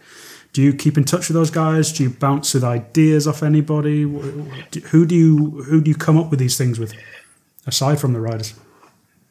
I haven't actually bumped into them for a good while. I think they're actually not that far away from where we are here. We kind of just do our own thing for foiling ideas here, and a lot of the time people say, have you seen this foil or that foil? No, we haven't. We don't get to see an awful lot here. We're on our own little thing. We just develop and focus on our own thing. I have, I think I'm 50 something or other, 58 or 59 or something now, and I built my first board when I was about 15 years old. It was a windsurfer, and I just wanted a windsurfer, but my parents wouldn't buy me one. But my mother offered to help me build it, and so I built it. It was polystyrene in the back room, and there was just polystyrene bubbles everywhere forever.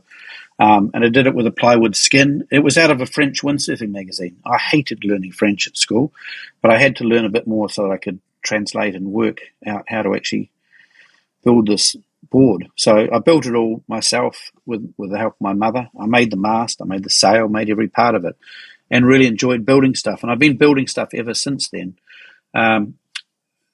I built quite a few more windsurfers myself after that, and then I got sponsored in windsurfing, and I worked for a company called Windsurf and Ski, and we used to do Wind Toys Hawaii boards in New Zealand, and I did that for a long time. And then when I was 19, I moved to Hawaii, and I actually moved to Oahu. I didn't know that Maui was the place to go, and I spent a month or so there. I was working for Windsurfing Hawaii back in the early days, and then everyone kept coming back from Maui and saying how good it was.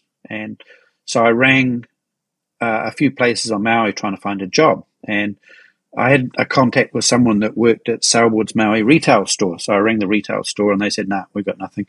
Try the factory. So I rang the factory, and some guy called Jimmy Lewis picked up the phone. And he said, what do you do? And I said, I'm a laminator. And he said, a laminator left yesterday. How soon can you get here? And I said, I'll be there this afternoon. So he picked me up at the airport, gave me a job laminating, and I did a lot of time with him, and he kind of got me the basics of shaping and got me started with shaping. And he was a great guy, and it was the early days of speed sailing, so I did a lot of I was laminating boards. Fred Hayward was in his speed sailing days, and it was Eric Beale and all of those guys. I did a ding repair for Fred, and I dropped it back at his house after I'd finished the board, and he said, here you go, take this board, have a play on it. Once you've learned all you've done, come back and grab the next one. And I worked his trail through his speed boards, and he taught me how to help me out getting into speed sailing, and got right into that for a while. And I competed in speed sailing windsurfing, and I was first in New Zealand, had the speed record, and I was 13th in the world with that. I also did windsurf course racing, slalom racing, and I even did wave sailing competition early on, and I actually won the nationals in New Zealand in all three of those disciplines. So I did windsurfing forever and really enjoyed doing that. And I think part of the reason that I did well with that was the fact that I actually built all the gear myself, and it was really well tuned and it worked really well. I would swap with people, slalom race gear, course race gear, and they would hop on my gear and come by and say, it's so easy to ride. And I just have to lie on the water with their gear because I couldn't even ride it. I just couldn't physically hold on to it. It just throw me off. So I think I was quite good at actually getting everything balanced and making it easy to ride. And I think I've carried that forward into foiling.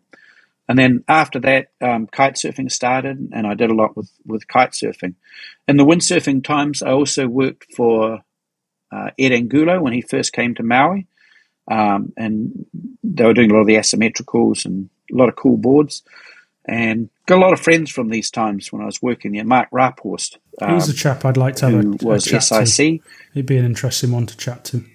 He's got some interesting designs coming out of the. He's a very interesting guy. Instagram page. Yeah, he dances his own tune. His whole life is just his own thing. Like, he doesn't, more than anyone else I've ever met, he just does his own thing.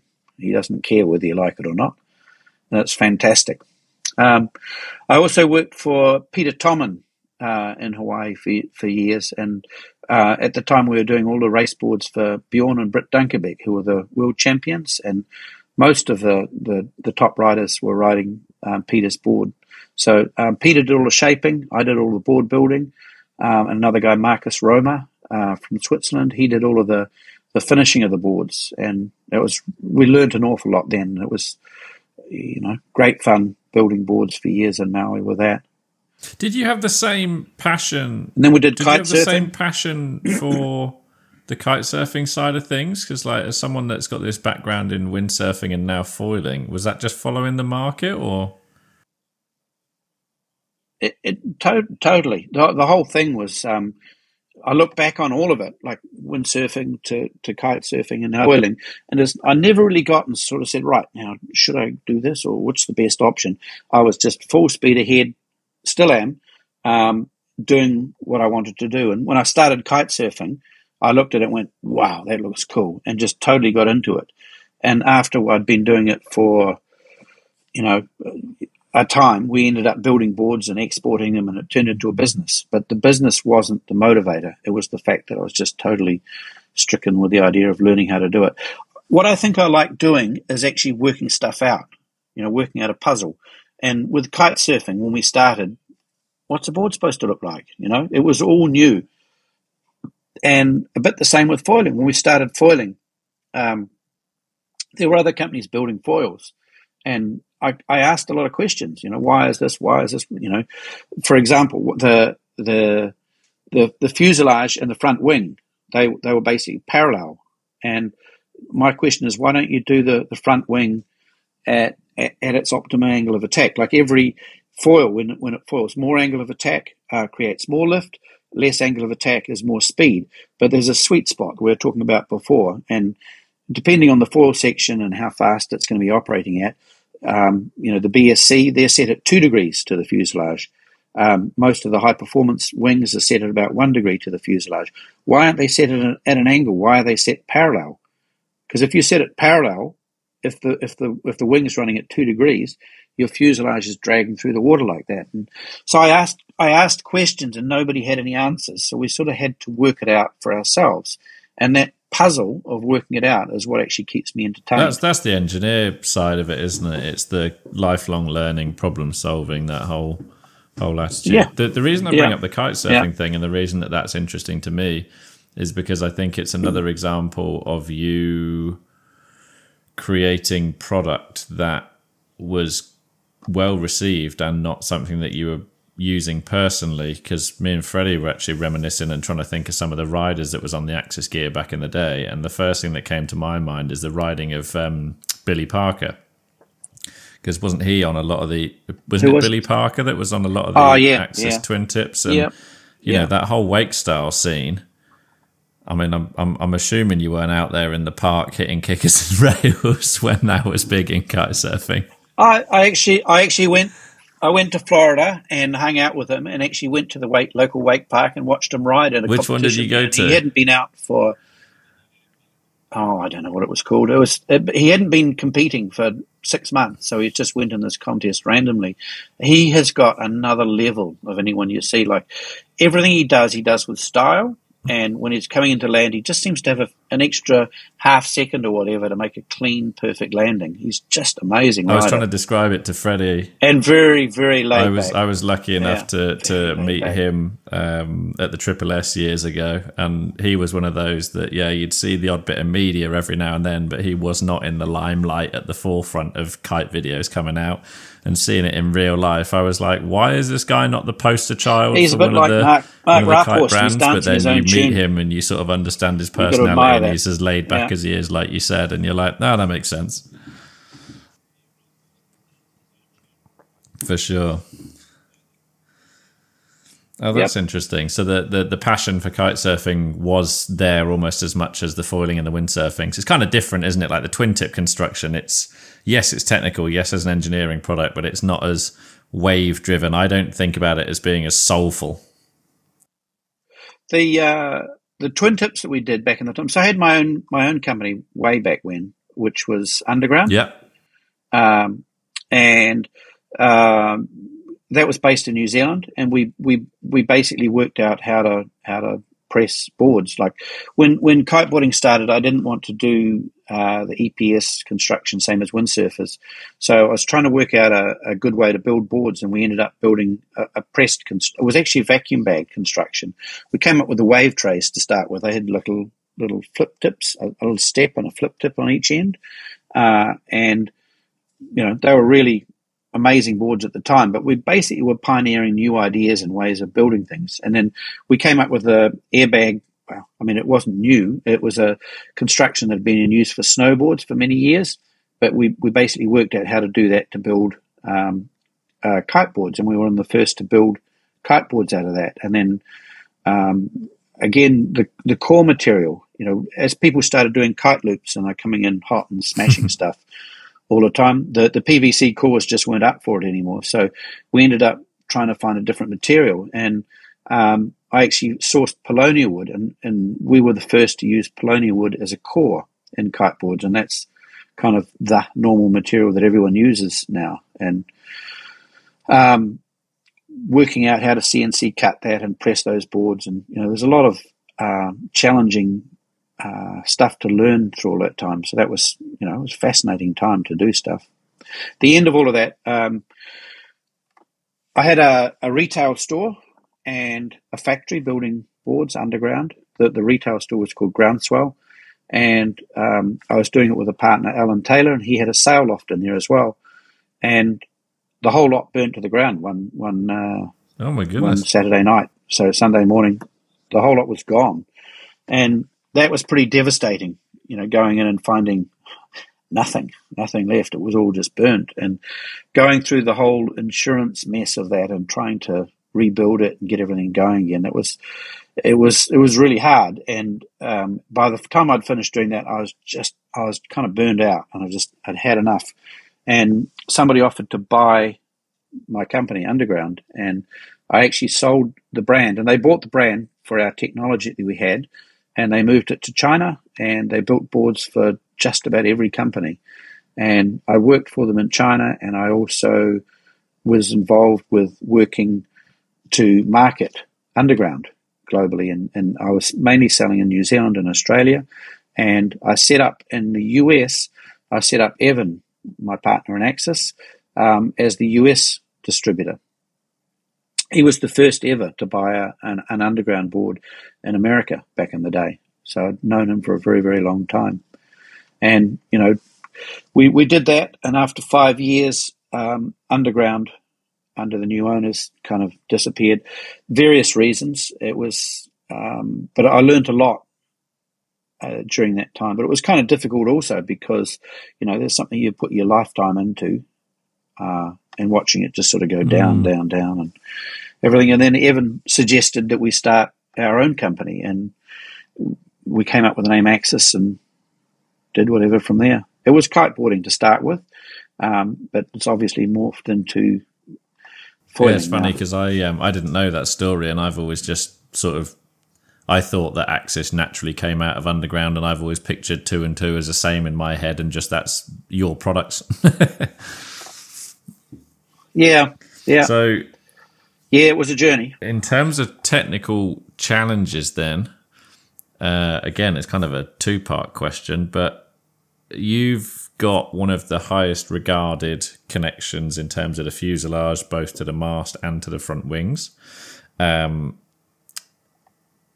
How much of that and maintaining modularity and sort of compatibility with existing product gets in the way of potential future improvements to that system? Like, have you already got little ideas where you're like, oh, I could make that better a little bit here, but if it's only 5% better, you can't risk the compatibility issue? There's always... We've tried to keep everything as much as possible compatible so that you can just chop and change and work your way forward in the whole range. And I think we've done that pretty well.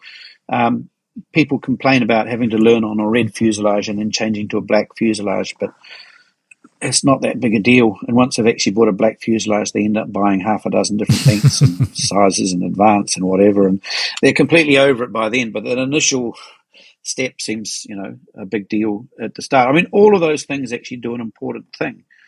So, you need the whole range. But will you do you see in the next, let's say, 5 years, do you see yourself developing a new and improved system altogether? It does become... No, we're trying to keep it all as compatible as possible, but there are some challenges. Like, you were talking about the dock start thing and the bigger span wings. And yes, bigger span wings are more efficient if you get everything right. Like, it's quite hard with dock start. Like, when we did the 1310, we actually did it in the same foil section as the 1150. We just scaled it up bigger and added more cord. And sure, it gave more lift, but the added drag was so much that there was no overall benefit. So we ended up doing a different foil section to make that work. I think long term, for if you're really looking at flat water dock start performance, you need to go more high aspect. There's no doubt about that, and you do need to go slightly bigger spans. But to do that, you also need to rely on your connections even more. So I kind of think it's somewhere that you can't even go unless you have a really good fuselage, a really good connection from your fuselage to your mast, and a really stiff mast. And what I see at the moment is people just flopping out bigger and bigger and bigger wings without the thought going into the connections that are required to actually drive and support that. And I guess you could also look at that as the existing record at the moment for dock start is I think some Spanish guy on a 1350 Saab foil, and he's done 45 minutes. The two previous before that was guys on Axis on the 1310. But my point being is that all these massive wings have come out, bigger wings, and you would assume it so that they're better at pumping. But if they're better at pumping, why are there not bigger why is there not a new record? 1 hour, 1 hour 20, whatever. Why isn't there bigger records? Slight tangent, but related. Like, what's your opinion on the sort of monoblock construction style where each front wing comes with the front section of the fuse, including the mast connection? Surely that's a pretty good idea, in the same way that you were talking about having your fibres running from the mast plate into the mast. Yes and no. The problem is that there's such massive differences between the position of the mast in the fuselage, like our original position and the advanced position, and some of the stuff we've experimented with since then. It makes a massive difference. And if you do that, what you're describing as monoblock, you're committed. That's it. That's where the mast goes. You can't adjust that and change that, and and that to me is way too much of a limitation. So you're saying that customers are going to have the same front wing, but they are going to use that same front wing potentially for a period of time on a normal fuse, and then for a period of time later on an advanced fuse. There's already got that. Like, I've got some local riders here. Some of them are riding advanced fuselage, and they absolutely the way forward. They love it. And I've got some on the standard fuselage. They wouldn't touch they've tried the advanced and then gone back to the standard. They really like the standard. So it depends where you are on your foil journey. Do you accept that there are structural advantages though? I think with the axis system, with the bit that inserts into the wing and the bolts that are separated at the front, I think that's a very, very good connection. And you're relying on the tension in the bolts. So even if it wears after a year, 2 years, you just tighten that wing up, and it's still attached as tight as the day that you first did it. Interesting. It'd be good to come up with like you've got your bend test for the mast. It'd be good to come up with some tests similar to that and compare them back to back, I think. I can talk you through some of our, like the fuselage, the advanced fuselage system. When we originally came out with the 920, the very first one, we actually did the mast directly on top of the front wing. And the idea of that was that it was, a better place engineering-wise to attach your mast. It would be stronger. And it foiled. It actually foiled fine, but it didn't turn that well. Every time you turned, you'd sort of fall off. It wouldn't follow you through. And we thought it was something to do with the front wing or the back wing we had at the time.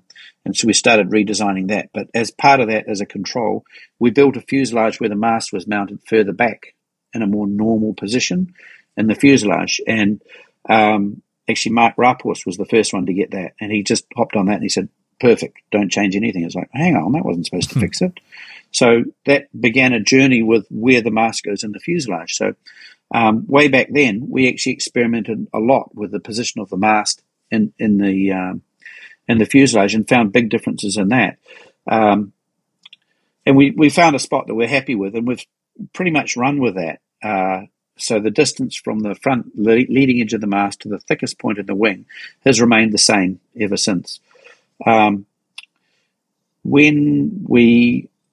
So we did that for years, but then as the wings have become more and more a high aspect, the effect of the neck of the fuselage has looked longer and longer and longer. So I guess a year or so we decided to redo that experiment, and we did the mast at a plus 20 and a plus 40. We tested all of that, and they both had an advantage, but we liked the plus 40 because it gave a more connected feel. And it felt way better for surfing and turning, and it also gave more balanced foot pressure. So we ran with that, and we've done that. That's been great. But we also were looking to do a fuselage in two parts so that people weren't so daunted by the thought of getting a crazy short or a standard or whatever. They could just take the back bit off and stick another size on there. But to develop something like that, you need to work out the parameters. What's the most extreme you're going to go in any direction. So with doing that, we thought we'd better try a plus 60 fuselage, so the mast even further forward. And we did that with the idea of eliminating it. Turns out it works really good. So what are you going to do after that? You've got to carry on going. So we did a plus 80, a plus 95, and a plus 132 fuselage. The 132, the mast is moving further and further forward. And the plus 132 fuselage, we had to put more boxes in the board so that everything could be in the same place. So effectively, when we were doing this test, the front wing, back wing, your front foot, your back foot, the board was in exactly the same position through the whole testing procedure. The only thing that changed was the position of the mast. Yeah? And starting with the 132, it had no inclination to foil. That is, you could be going along the water faster and faster and faster. It just didn't come up. You could ollie up onto it, but it didn't come up naturally. And then when it did come up, it was all back foot pressure to hold it up. Bearing in mind that everything is in the same place, so it should be the same. What's the position of the mast got to do with anything? Why does that change? You couldn't work it out. But it was 100% back foot pressure just to hold it up. And then as we came back and used the 95 and the 80, they were also back foot as well, and they were too neutral. Like when you foil, you want to have reasonably even foot pressure, but you want to have a little bit of more front foot pressure. That's your feel. That's what you judge your feel by. But that that depends on every rider. Every rider likes a different amount of front foot pressure. Now, going back to our original fuselage with the original position, the beauty of that is you got some guy that's learning how to wing. He grabs hold of the wing, he starts trundling along. He doesn't even know what he's doing. He has no idea about the foil, and it just automatically lifts up and falls along. It's ridiculously easy to use in that original position. So there's still, a valid reason for having that fuselage. It's just fantastic for learners. The problem with that fuselage is as you get more experienced and want to go faster, the front foot pressure builds up too much. So it gets harder and harder to hold down. An advanced fuselage actually reduces that front foot pressure and puts you more in balance. So it's better for a more advanced rider. So you kind of need both of those, and it's a really important thing to have. The other discovery I made is I was always looking at windsurfers and thinking they were stupid for having their fuselage, their mast so far back in the fuselage. I couldn't work out why they were doing that. And I concluded that it was because they didn't want to move their fin boxes because they were just stubborn, But I actually worked out why that works.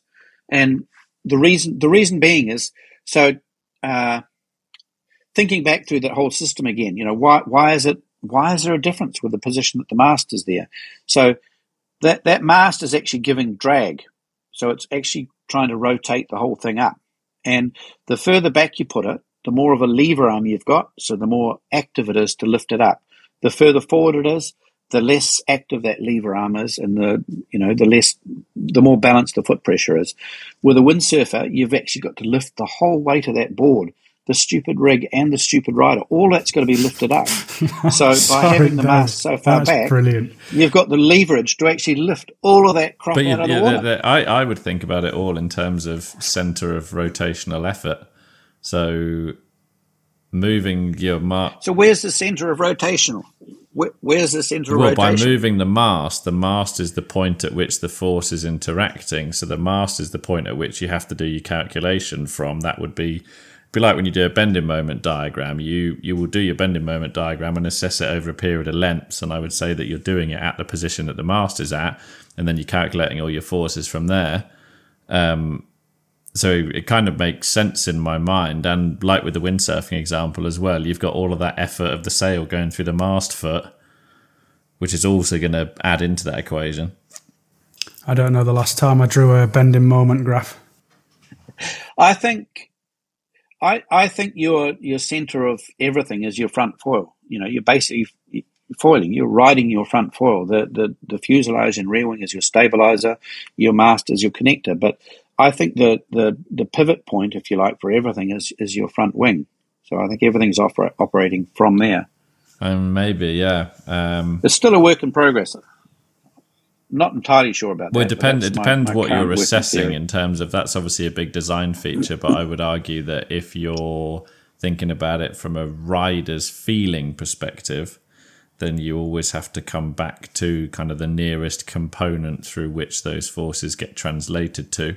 And I guess that your mast position inserted to the fuselage is closer to the point of input of forces. And yeah, it will, like you say, that there's a reason that you have that big change of effect, isn't it, in terms of that pitching moment, because I think you are moving the centre of rotational effort of the front and the rear wing working together. It's absolutely there. There's no doubt about it. Like it's black and white. When you ride with the mast that far forward and that far back, it's totally there. And it has an effect. So when we did that experiment, I did it and, made myself a bunch of fuselage, but I also did for a bunch of the team riders, and, they all found similar sort of things. Some of them actually quite liked the plus 80, but most of them, the plus 60 was kind of the nicest balance of the whole lot. So speaking of fuselages, for our well-heeled friends that are on Axis gear and are on the high modulus carbon mast and carbon everything else, when are they going to get a carbon fuselage? I quote, "just so I don't get the slightly crusty aluminium look after a while in salt water." So what are the advantages of a carbon fuselage? That you don't get a tiny bit of oxidation after a period of time, and that everything looks carbony. As I said, I'm asking for our well-to-do friends. I don't think there's any particular advantage. It's going to be a lot more expensive. That's fine. They earn a lot of money, Adrian, so I wouldn't worry about that. I've got to see a performance gain, and I don't see it. Like trying to get the screw threads to hold in a carbon fuselage, it's not as easy. Also, where the mast fits into the fuselage and wants to try and crack the sidewall off, you're going to have to build the fuselage a lot thicker at that point. So it's going to actually add a lot of drag. It's not going to work as well. I don't see any benefit, because it's going to have to be so much thicker and so much bigger. I can't see it weighing any less either. I don't think there's any particular advantage. We also, in our simulation that we've been doing, we were pretty much running the front wing and testing that out and getting all the simulation results from that. We've recently started doing the simulation as an assembly. So we actually do the front wing and we do 500 millimeters of mast and we do the rear wing. And at the moment, the assembly was, we had no fuselage. You don't actually need a fuselage for a simulation. And running that and getting a lot of results from that and actually adding it all together. Then we started adding the fuselage in there as well. And there's a huge amount of drag from the fuselage. So, you want that fuselage to be running as much as possible straight through the water, and you want it to be as fine as possible. But you also want it not to break, and you want it to join really strongly to the front wing. And, there's a lot of things that you want. And I think making that out of carbon, I can't see any benefit. If I know that the pragmatic answer to this question is travel and all the rest of it, but what about a one-piece integrated mast and fuse? Would you see an advantage for that for the well-to-do customer? Maybe. But the problem is that if I look at our team riders, every one of them rides a different length fuselage. Sure. Every one of them rides a different size rear. So if you're talking about a front wing, fuselage, back wing as an assembly, and you want to try and get it to fit as many people as possible, it's just going to be impossible. The beauty of the system at the moment is you can just plug and play and bolt this onto that and, work your way through it until you find your perfect setup. Yeah, fair. But you could charge them so much more money, Adrian. I wish there was a simple answer. You could charge them loads, you could retire. It's not about that. Job done. Who gives a shit? I couldn't actually ship the stuff around the world well, that's either. the bit that I'm thinking about. I'm like, that's a lot of containers. Yeah. Right, well, it's quite late here, but I've got a few more quickfire questions I'd quite like to throw in at the end, if you wouldn't mind. And hopefully these are, quick to answer. Do you know which are your biggest markets by region? And is it significantly different? We did that exercise recently, and it's surprising how similar they are. Like New Zealand is actually a really big market for us. Tiny population, but I guess it's because I'm here waving the flag and stuff. We actually sell a lot of stuff in New Zealand. Australia is a really good market for us. The US obviously is a lot of people, and Evan's based there, so that's a great market for us. UK is actually a good market. We get a lot of business from there too. And then Germany and France are also good markets. There's a lot of other smaller markets in there, but those bigger ones that I've mentioned, they're surprisingly similar. We've got quite good penetration. Yeah, those are your classics. I just wondered, percentage-wise, if you were to just take those, how close are we all? Because Germany, for us, they're always 10 times as big as we are. US must be another 10 times as big as them, in my eyes. Or are we closer than that? Wind sports aren't massive in the US, are they? True. I think that would be a better question to ask Evan. I can't actually go to the accountant. Yeah. All right, that was that. So do you know roughly, what's the most successful range? And do you actually have a rough number, like how many units you've sold the most successful range? I can't remember stuff like that. I know that one of our most successful wings ever was the old 900. Remember the 900 that was designed as a windsurfing wing and then worked for it? That was incredibly popular. Sold more 999s or HPS or something than that. Yeah. But historically, I'm saying that 900 was an amazingly popular wing. I would say, if we had to try and say what we've sold most of, actually, surprisingly, that P&G 1150. Yeah, that's got a solid I still reputation. reckon that seems to be the it's still got the benchmark as the wing to try and learn to dock, start, pump on. Easy to use and still turnable and fun to play on. How many of them do you reckon you've made? Had made? Oh, I mean, how many thousands are we talking? We sell a huge... 2,000, 5,000, 10,000. I don't know, you'd have to ask. Oh, give us a number, Adrian. Come on. Give us something. Rough numbers. I don't exactly know. Probably more than 3,000. Cool. I don't know though. Cool. That's good. That's just curious. Yeah, we don't know how big Axis is in the UK in comparison to everybody else. We're really happy with how it's going, and likewise, we don't know how the UK goes compared to all the other countries. It's just, I just want to feed the ego, know that we're doing well, and know what's happening. But it's curious. I focus more on building the next thing rather than working out how many we've built with that one.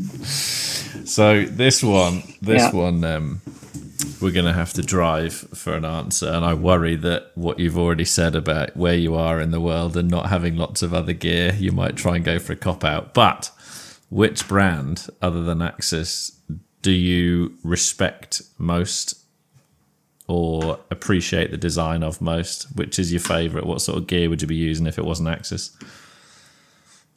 That's a tricky question. There's a lot of them I'd write off. Yeah, save that. I've got another question, so save that for the next one. Yeah. And if they don't pass the solid connection between the wing and the fuselage and the mast, if they don't pass that, then they don't pass go. So they've eliminated themselves. So I can't choose those. I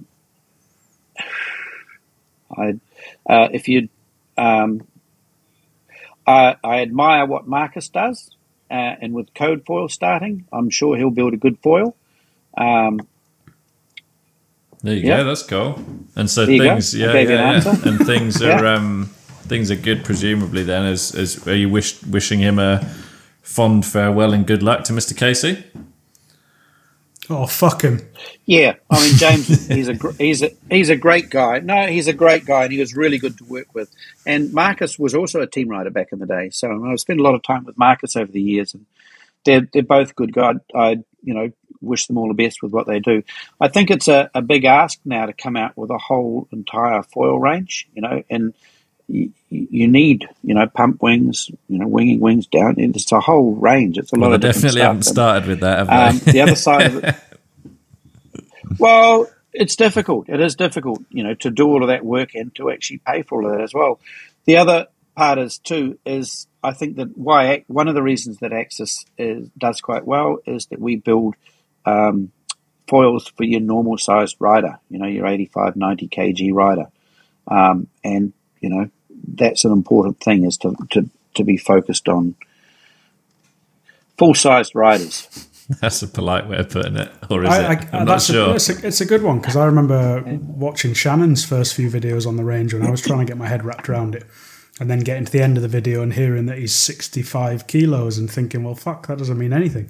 And I know, having spoken to a few of our larger, more fuller figured folk over here, that having the likes of Jeremy, even on the podcast, they loved it, because he's a big old boy, and something that they can compare against is brilliant. Looking at some of the weights on that too, and if you're looking at that, the way that the pump record has evolved, the surfing pumping back out. I think there's about half a dozen riders that have done about 1 hour.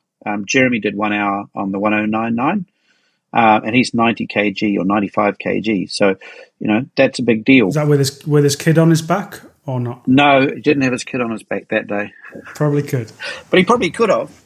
And then after that, Oscar went and set the record of 2 hours, whatever it was, 46 minutes or something, which was just a ridiculous jump from 1 hour. And, I actually criticized him. I said, "Why did you just do it so much? You've made it basically impossible for anyone else to do anything. You basically killed the whole competition." And he was. So the interesting thing was with Dylan doing it now. Dylan's 82 kilograms. That's almost a decent weight, and he's pumped for 3 hours. 3 hours 6 minutes. But the interesting thing about it is he did 58 kilometers. 58 kilometers in 3 hours, and he averaged 18.8 kilometers for over 3 hours. Now, Oscar's record that he did 38 kilometers, I think. Yeah. It sure is slightly less time, but it was only 15, 20 minutes difference. It wasn't a lot. So 38 versus 58. Yeah.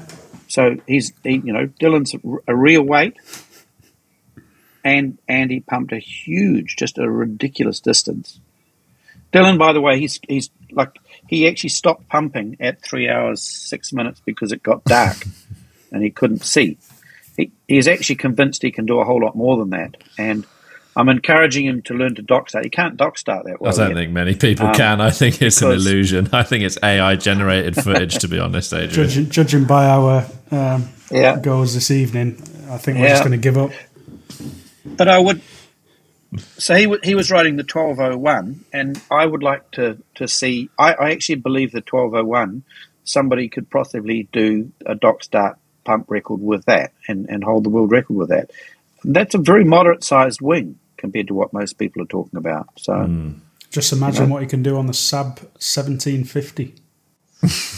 I don't think you bloody toe to heel control. You'd end up with calf fatigue, and it wouldn't be from pumping, it'd be trying to control the bloody thing toe to heel as it's wobbling around. Yeah. Yeah, well, I think you've answered the next question already. I was just going to say, do you think that there are brands out there that you're not necessarily getting good value from, but it sounds like you'd argue that some of the connections just aren't quite there yet? To me, that's the starting point. That's, if it doesn't pass that, then it doesn't pass go. Very good. Wow. So is there anything else coming that we should know about? Is there anything else that you want to throw in before we wrap this up? I very much appreciated your time. There's always more coming. You can guarantee that with us. But I would say that we as much as we've got a lot of wings on the market, we try not to bring every single idea we come up with onto the market. The ART has been a good couple of years in production, and we haven't actually released an awful lot for a long time. Obviously, the PNG 1310, but there hasn't been a massive amount of new stuff. There is going to be a bit of a rush of new stuff coming with what we've got now, but that should be it for a little while. You've done quite a run on boards, I guess, for a little while now. The downwind boards were quite a big one, weren't they? They sound like they've gone fairly well for you. You were obviously out in China building some boards, like you said, as well, and I've seen Olivia's custom board that you've made her as well. Yep. Were some of the riders after specific boards or what? Yep. So some of the boards I was building in China, I was trying to build boards for people that are going to compete in the Marakai Oahu, and I wanted them to have one of our boards as well as our foils. So I was building boards for those riders, and they were on boards from other brands that are quite well regarded for downwind, and they've hopped onto the prototypes that I built, and they're really liking them. They're liking them better than what they had. So pretty stoked with that. Good. It's been they were quite different shapes when you compare them to Sonova, Kalama, those sort of things. I guess they're sort of based on the Kalama style board, but they're my own take on that with my own sort of ideas incorporated in that. We did the first batch of those, and we've just done another batch just finishing now. And I can think of an example of a guy in Scotland, actually, a friend of mine. He ended up getting the 8'6", and he'd been trying to learn to downwind on a board that was 6'4" or something like that by about 24, and he hopped on the 8'6" by 19, and he thought it was going to be near impossible to ride, but he actually found it very, very easy to ride, and it's become his go-to board. And he actually messaged me recently and said, look, you really should try and push that as an all-round board. A lot of people could get a lot of fun out of that. He uses it for winging and no wind, for flat water paddle ups, for surfing. Yeah, a friend of ours is finding exactly that. He's had a couple of downwind boards and is using them increasingly, not just for, well, in fact, he's hardly used either of them for downwinding, but he's done shed loads of winging on them, shed loads of small wave subfoiling, and even paddling in prone on. One thing he actually said yesterday, this is Rich that does all the mag testing, it's got the 1201 now. He said it quite aptly. Even if the downwind stuff doesn't take off as much as we might think it will over here, because it hasn't realistically. We've sold quite a few boards, but they're predominantly been using for flat water pump ups or subfoiling or wing foiling. It has pushed the design process behind these boards quite considerably for winging.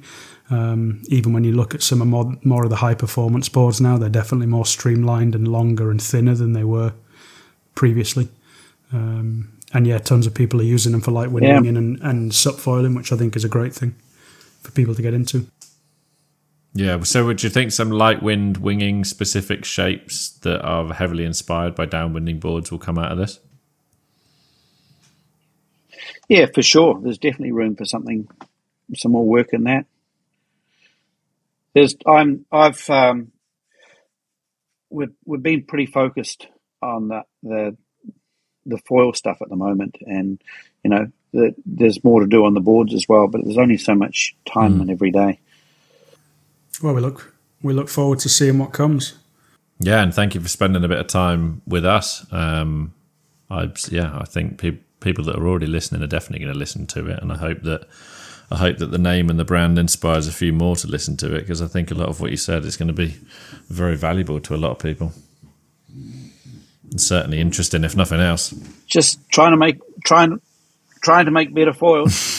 Yeah, I really like that. I like that passion. I don't know whether you listened to it or not, but I had a little catch up with Casey the other day, and when we were talking about code foils, he was basically just like, well, we're making what we want to make and what we like, and we hope other people like them too. And I think that's the right place to be coming from. I really do think if you put your everything into something, good things will come from it.